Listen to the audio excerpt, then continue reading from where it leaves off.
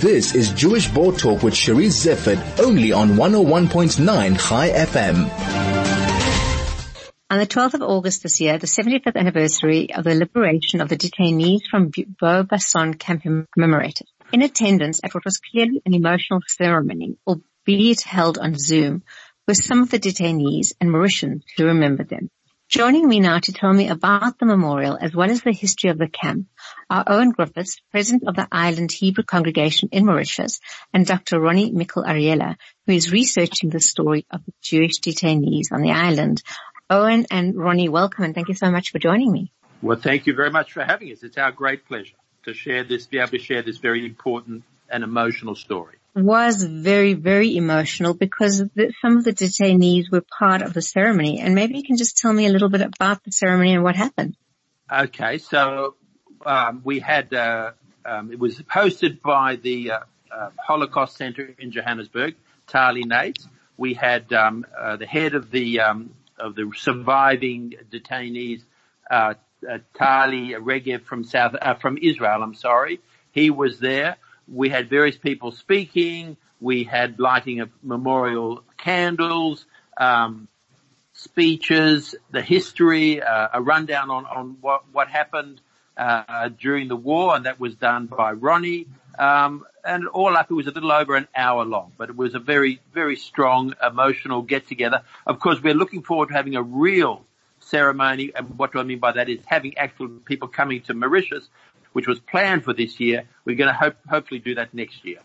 Roni, do you want to tell me a little bit about the history of the detainees?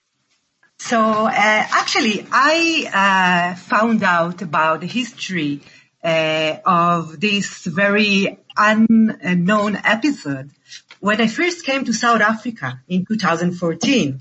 I visited the Ruchlin archives in Johannesburg at the Beyachad Center, and it was part of my fieldwork on my dissertation, which focused on Holocaust memory in South Africa during the apartheid years. And as I started working at the archive and reading materials on the Jewish community in South Africa during the Second World War years, I ran into a box full of correspondence which was titled Mauritius. And as I read through the files, I realized that there were Jewish refugees who arrived from Europe to Palestine in December 1940 and were deported by the British mandatory authorities in Palestine to a British colony in Mauritius. And it caught me quite surprised as an Israeli, born and raised in Israel, as a Holocaust researcher who is well invested in the history of British mandatory Palestine and Israel, and of course with the history of the Holocaust. But I never heard of this story before. And that kept me very curious. And as I learned more and more about this story, I realized that this episode deserves more than one paragraph in my dissertation, and I had to be very patient and to finish my dissertation in order to start working on this very neglected history. And so this is the story of 1,580 Jewish men, women, and children who fled Nazi-controlled Europe from a variety of places in Europe, from Brno, from Prague, from Berlin and Munich, from Vienna and Danzig, and were on board some from Vienna and some from Bratislava, on ships who were on their way, illegally, of course, from the British perspective, to the British mandatory Palestine. And as they arrived in December 1940, actually November 1940, they were all able to be deported to Mauritius, together with a few more thousand refugees who were already in Haifa. And the Haganah, which was the military underground organization of the Jewish Yeshuv at the time, decided that they have to stop this deportation, and they bombed a ship called the Patria, where some of the refugees were already on, and in order to stop the deportation. This was a very tragic episode, and where 260 of the Jewish refugees died. The ones that survived the Patria were permitted to stay in Palestine, while the others, the ones who were on the Atlantic ship and who actually saw those tragic sights of their friends and families on the bombed ship, were sent to the athlete camp, and 10 days later were deported to Mauritius, where they spent 4 years and 7 months behind iron gates. And so this is a very human, tragic story of a very heterogenic group of people who wanted to save their lives. Not all of them were Zionists, but eventually the testimonies of those detainees said that in Mauritius, most of those group of people became Zionists. And they spent quite a period, all the period of the war, on the camp in Mauritius, which was actually a prison converted into camp. Fascinating history, and as you say, little is known about it. I understand from telenatives that you received a letter from the British government acknowledging the suffering of the detainees, and I just wonder that is quite a historical step in and of itself. If either of you would like to comment on that, before and the history of the letter itself is very interesting too. So, before the actual Zoom ceremony, the British High Commissioner visited the prison area, the cemetery where the 126 detainees who died during the detention period in Mauritius are buried, and our small museum. And he said to me, look, I can't promise you anything, Owen, but it would probably be nice and in a way close the circle if we can get some letter from the British government acknowledging the suffering of these people. And I said, well, that would be absolutely fantastic, and I can understand from you that you can't promise anything, and between us, it's probably very unlikely you'll ever get such a letter. But he was good to his word, and he got a letter signed by the Minister of Commonwealth Affairs, who stated just that. He stated two things. He acknowledged the suffering of the detained, that the white paper that prevented Jewish immigration to Palestine during the war years perhaps could have been done in a different sort of way. So the letter was not an apology, and no one was really expecting an apology. 128 Jewish refugees died during the detention, and they are buried in St. Martin's Jewish Cemetery in Mauritius. Are there any family that still remains there, or any connection still to that community, to the detainees? At the end of the war, none of the detainees were allowed to stay, even assuming that they wanted to stay. So at the end of the war, they were all sent back to Palestine, with some getting off the ship in Mombasa and going to South Africa. A few families ended up in South Africa. No one was allowed to stay. So there's no direct connection between the Jewish community in Mauritius today and those detainees. However, many detainees over the years have come back to visit Mauritius, come back to visit the graves of their loved ones, come back to visit the site of their interment.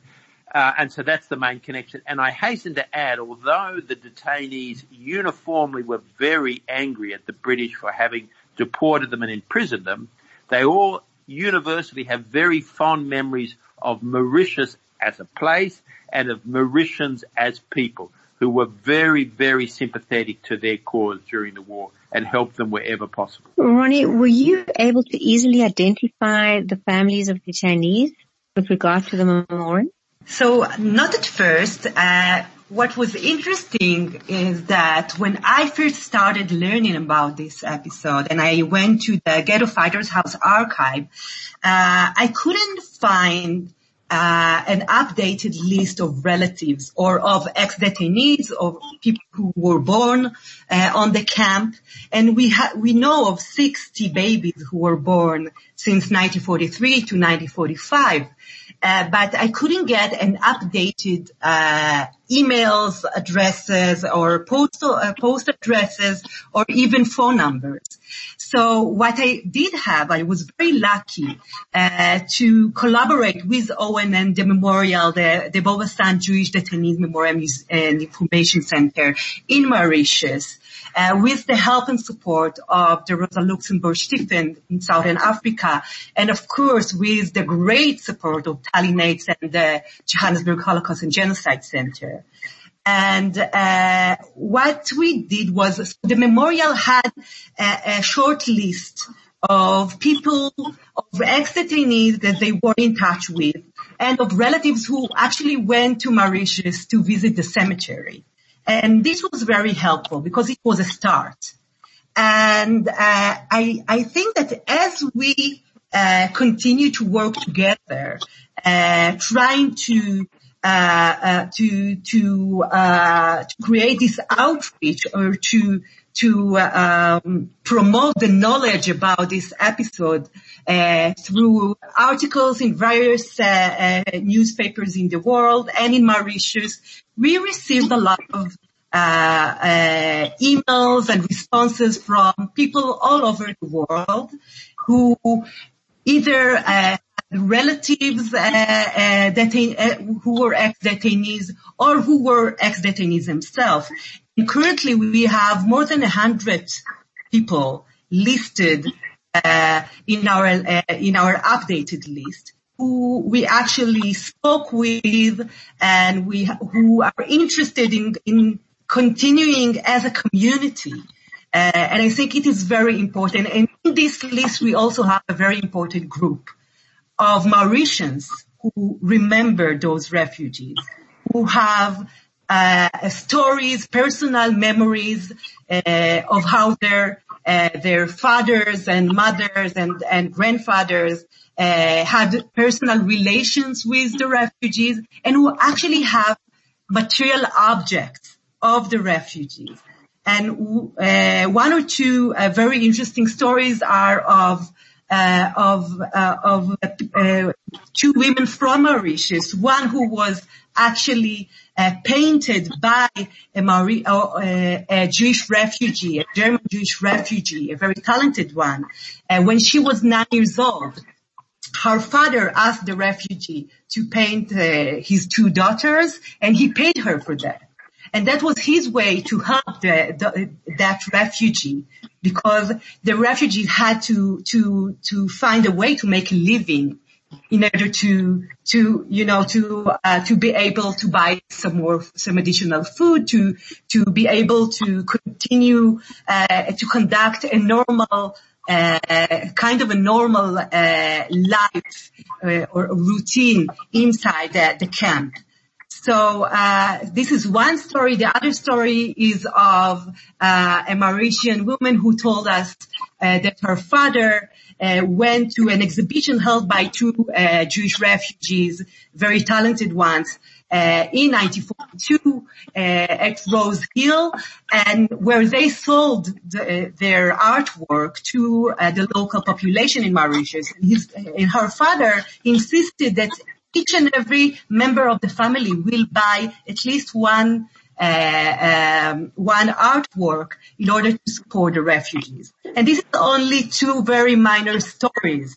And I'm sure that we will, once COVID-19 will be behind us and we will be able to continue with our oral history project, the local history project in Mauritius, I'm sure that we will be able to locate some additional very emotional and excited stories. Oh, what a rich history that you've uncovered here, Roni. In closing, is there anything you'd like to add? The one thing I would like to add is just a story that really marked me, and we're so fortunate today that most of us don't have to make decisions that result in either life or death. But one of the families I met, they came from Danzig. And they said they were sitting around a dining room table in their family home in Danzig in 1940. And the younger man said, I hear if you go to Vienna, you can get an exit visa and we can get out of the Reich. And the other family member said, you mashuga or what? You think you're going to go into the Reich? Run the danger of going into the heart of the Reich because you hear some rumor about a visa. You go, we're staying put. And of course the young man took that chance, got to Vienna and got an exit visa and survived. And all his family who didn't want to take that risk, which would have been an enormous risk, they all died in the Shoah. So that was just a story that really marked me, to think that confronted with such a decision to go or not to go, to live or to die. Incredible. Yeah, hard times, hard choices, and a history giving us 2020 vision. Owen, thank you so much for joining me, and Roni, thank you so much. That was Owen Griffiths, President of the Island Hebrew Congregation, Mauritius, and Dr. Roni Mikel Arieli, who's the historian working on the project. Thank you to both of you for joining me. Thank you. Thank you very much. It was our pleasure. I'd like to thank you all for joining me. A special thanks to Bisson, who works incredibly hard at producing the show. If there's anything you'd like to comment on, you're welcome to send me an email on cherise@shjbd.org. Please stay safe, and until next week, Shabbat Shalom.